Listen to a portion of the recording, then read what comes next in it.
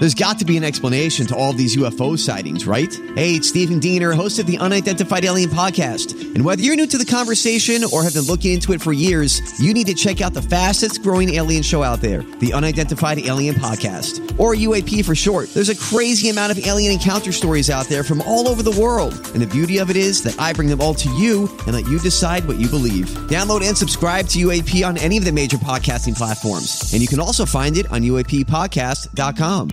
97.1 FM The Drive presents the Behind the Song podcast, taking you deeper into classic rock's most timeless tunes. Here's your host, Janda.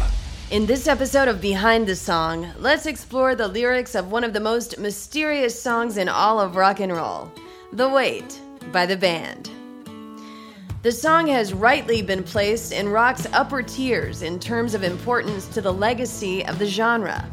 It's at number 41 in Rolling Stone magazine's 500 Greatest Songs of All Time, and the Rock and Roll Hall of Fame has it listed on their 500 songs that shaped rock and roll. When it was released on the band's debut album, Music from the Big Pink, in 1968, it did reasonably well for them, but it flew up the charts when Aretha Franklin covered it the next year, her soul version going to number 19 on the Billboard Hot 100. Jackie DeShannon, Diana Ross and the Supremes, and the Temptations all took a turn with the song around that same time and had varying degrees of success with it. But what does this song, with its surreal characters and biblical-seeming references, mean? That's a question that has puzzled rock critics and fans alike since the song was released. But before we head to the lyrics, let's talk a little bit about the band.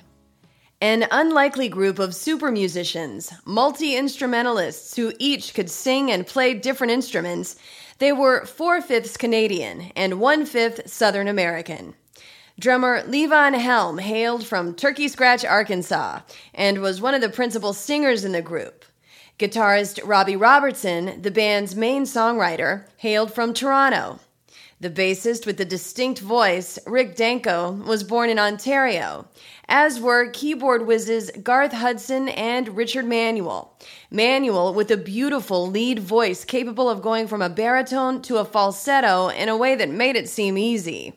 They met on the Roadhouse circuit between Arkansas and Canada, and in the late 50s became the backing band for Ronnie Hawkins, a fellow Arkansan to Levon Helm, who had found success playing rockabilly music in Ontario.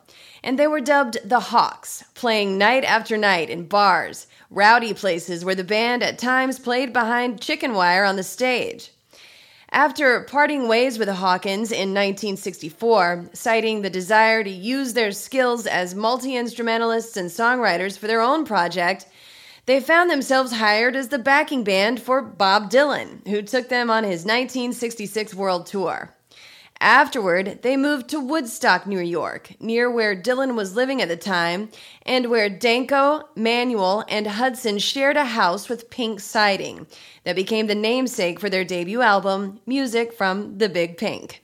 Most of the songs had been crafted along the way during the Dylan World Tour, and the rest were conceived and demoed in the basement of the Pink House. While songwriting credit for The Weight is formally given wholly to Robbie Robertson, Levon Helm later disputed that, saying that the song was fully collaborative. He said Robertson deserved about 60% credit for the lyrics, Manuel and Danko with 20% each, most of the music credit to Garth Hudson, and a small percentage of credit to himself for lyrical contribution. The original recording of the song is Helm on lead harmony, vocals, and drums, Danko taking the lead on the fourth verse, singing harmony and playing bass, Manuel playing organ and singing harmony, Hudson on piano, and Robertson on acoustic guitar. So with that 60% adjusted songwriting credit given to Robertson from Levon Helm, by all accounts, the beginning of the song started with Robertson's inspiration. He was playing a Martin acoustic guitar, and one night he looked inside the body and saw the label saying that it was made in Nazareth, Pennsylvania, where the company is headquartered to this day. From that, he drew the parallel to the home of Jesus in context of what he wanted to do with the song, which was to have characters unload their burdens on the song's main character in each verse. And the song starts with the main character asking the first person he sees in Nazareth about a place to stay the night, much like Joseph and Mary in the Bible, except they were in Bethlehem looking for a bed for the night and not in Nazareth. But as Robertson has said, it all connected in his mind for the song's beginning. The lyrics in the first verse are sung by Levon Helm. It goes like this. I pulled into Nazareth, was feeling about half past dead. I just need some place where I can lay my head. Hey, mister, can you tell me where a man might find a bed? He just grinned and shook my hand. No was all he said. And then Danko and Manuel joined for the chorus. Take a load off, Fanny. Take a load for free. Take a load off, Fanny. And you put the load right on me. Now, Robertson is a film buff, and there are parts of this song that he has in interviews credited to Nazarene, a Mexican film directed by Luis Buñuel about a priest who takes a mentally ill woman and her prostitute sister on a religious journey, but manages to alienate everyone he meets on his journey, good intentions aside. Robertson says he jumped from Nazareth and the idea of an American company that made guitars in a biblically named town to Nazarene and the concept of a journeyman priest who couldn't connect his will to the people he encountered, a burden that couldn't be lifted. Robertson's short definition for this song is that it's about the impossibility of sainthood, and this certainly applies to the plot of the film Nazarene. As for the Fanny in the song, we can trace her to a real-life person, Frances Fanny Stiloff, who owned the Gotham Book Mart in Manhattan, a place that Robertson frequented in the late 60s for its deep inventory of books about films and scripts. In that context, the load is the knowledge obtained in row after row of books, unloaded by Fanny to whoever bought from her selection. The song continues as Helm takes the second verse. I picked up my bag, I went looking for a place to hide, when I saw Carmen and the devil walking side by side. I said, hey Carmen, come on, let's go downtown. She said, I gotta go, but my friend can stick around. Then Danko and Manuel joined back in for the chorus. Take a load off, Fanny. Take a load for free. Take a load off, Fanny. And you put the load right on me. And here again, we have Robertson going to a film for inspiration. This time, according to him, the idea of Carmen and the devil walking side by side is taken from the film The Seventh Seal by Ingmar Bergman, where a knight challenges death in a chess match for his life and then goes on a journey to do one good act while continuing to escape death until he does. So you have the continued thread of a person on a journey trying to do good. The burden of that, a weight on the journeyman. Now, the next part of the song is where more real-life characters, friends of the band, come into play, according to Levon Helm, who also sings lead on the third verse here. Go down, Miss Moses. There's nothing you can say. It's just old Luke, and Luke's waiting on the judgment day. Well, Luke, my friend, what about young Anna Lee? He said, do me a favor, son. Won't you stay and keep Anna Lee company? And then back to the chorus with that three-part harmony. Take a load off, Fanny. Take a load for free. Take a load off, Fanny. And you put the load right on me. The character Miss Moses is interesting because naming her this way continues on the biblical thread first alluded to with the location of the song taking place in a town called Nazareth. Some have said that Miss Moses is Harriet Tubman, who was Moses-like in her leading her people away from slavery. And this parallels the idea at the root of the song. People who want to do good, redemptive things and the burden of trying to do them. Luke and Anna Lee are most certainly real-life friends of the band. Luke was former Hawks guitarist Jimmy Ray Luke Paulman, who Helm knew from Arkansas, as well as Anna Lee, who was a girl that Helm grew up with in Turkey Scratch named Anna Lee Amsden. He had a protective relationship with her, almost like a brother. So he sang to his former bandmate from Arkansas, "Stay and keep Anna Lee safe while I go off on this rock and roll journey," which fits into the song lyrics that Robertson started based on booksellers and films, now with a Southern twist.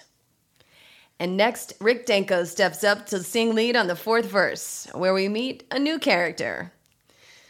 "Crazy Chester followed me, and he caught me in the fog. He said, 'I will fix your rack if you'll take Jack, my dog.' I said, 'Wait a minute, Chester. You know, I'm a peaceful man.' He said, 'That's okay, boy. Won't you feed him when you can?'" And then Helm and Manuel joined to sing the chorus again. "Take a load off, Annie. Take a load for free. Take a load off, Annie. And you put the load right on me."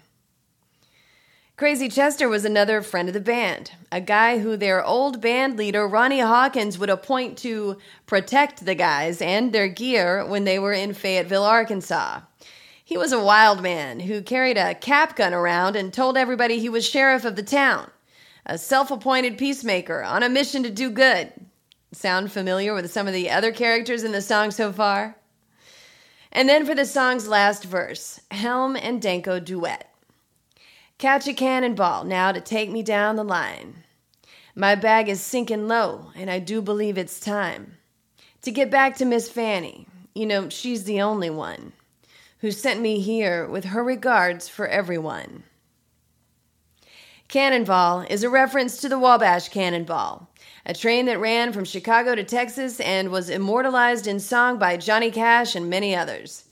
And Miss Fanny, well, as we know, she's the purveyor of a bookstore in Manhattan, the character who we started our journey with, who takes a load off of one journeyman and puts it on another through the covers of the books in her shop. The song ends with the chorus, once more sung in perfect harmony by Helm, Manuel, and Danko. "Take a load off, Fanny. Take a load for free. Take a load off, Fanny. And you put the load right on me." Universally, the weight is hard to pinpoint. The song is more of a metaphor for the burdens of living and trying to act with reason and from a place of good in a world that sometimes throws up roadblocks to achieving that. The biblical references filter the real characters that the song was written about, and the films that inspired some of the imagery served as a jumping-off point for a uniquely Southern spit take on human relationships, and how every move we make on our journey both alleviates old burdens and creates new ones. And in that, it's a song about life that hasn't been matched. Like a rock, the weight keeps pressing as it rolls down the hill and down through time. And here's something else to think about. When the famous gospel arrangement of the song was filmed with the Staple Singers for the band's The Last Waltz concert film in 1976, directed by Martin Scorsese, Pops Staples reportedly asked Robertson what the song was about, to which Robertson is said to have replied, "Pops, you know as well as I do." The band are one of the most influential groups to ever create music together, not just because of their mighty individual talents, every man a musical powerhouse in his own right, but because there was a special brew that formed in this collaboration between the Canadian rockers and Levon Helm's Southern imprint that's as hard to define as the song. The band broke up in 1977, largely, in the rest of the band's view, due to Robbie Robertson's wanting to move on to other things. Most of the original members have now passed away. Richard Manuel tragically committed suicide after a 1986 gig in Florida in his hotel room. Rick Danko died of heart failure after years of battling alcoholism and drug addiction in 1999, and Levon Helm died of cancer in 2012. Garth Hudson and Robbie Robertson continue to make music, and Robertson also became a film soundtrack composer, working with his friend Martin Scorsese on films ranging from Raging Bull to The Irishman, as well as on other film soundtracks. The Weight was featured prominently in the 1969 film Easy Rider, and it's been in plenty of other films since then. The band were inducted into Canada's Juno Hall of Fame in 1989 and the Rock and Roll Hall of Fame in 1994, and they received a Grammy Lifetime Achievement Award in 2008. And in addition to Aretha Franklin's stellar cover of the song, everybody from Bruce Springsteen to the Black Crowes to Chris Stapleton have done notable renditions. But there's something about the mingling of voices and notes from those 5 musicians, 1 from Arkansas, 4 from Canada, who made the unlikely journey toward and then away from one another on rock and roll's highway that tells the true tale of the weight. You can hear the burden on them and share the weight in the song. I'm Janda, and this has been Behind the Song. Follow me at Janda Lane Radio on Facebook and Instagram, and at Janda Lane on Twitter. Special thanks as always to Christian Lane for sound design and engineering. On the way, episodes on songs from Yes, Janis Joplin, and more. Classic rock and roll. Put the power of podcasting to work for your business. You can be part of Behind the Song and reach potential customers inside every episode. To advertise your product or service by sponsoring Behind the Song, send an email to podcast@hubbardradio.com now.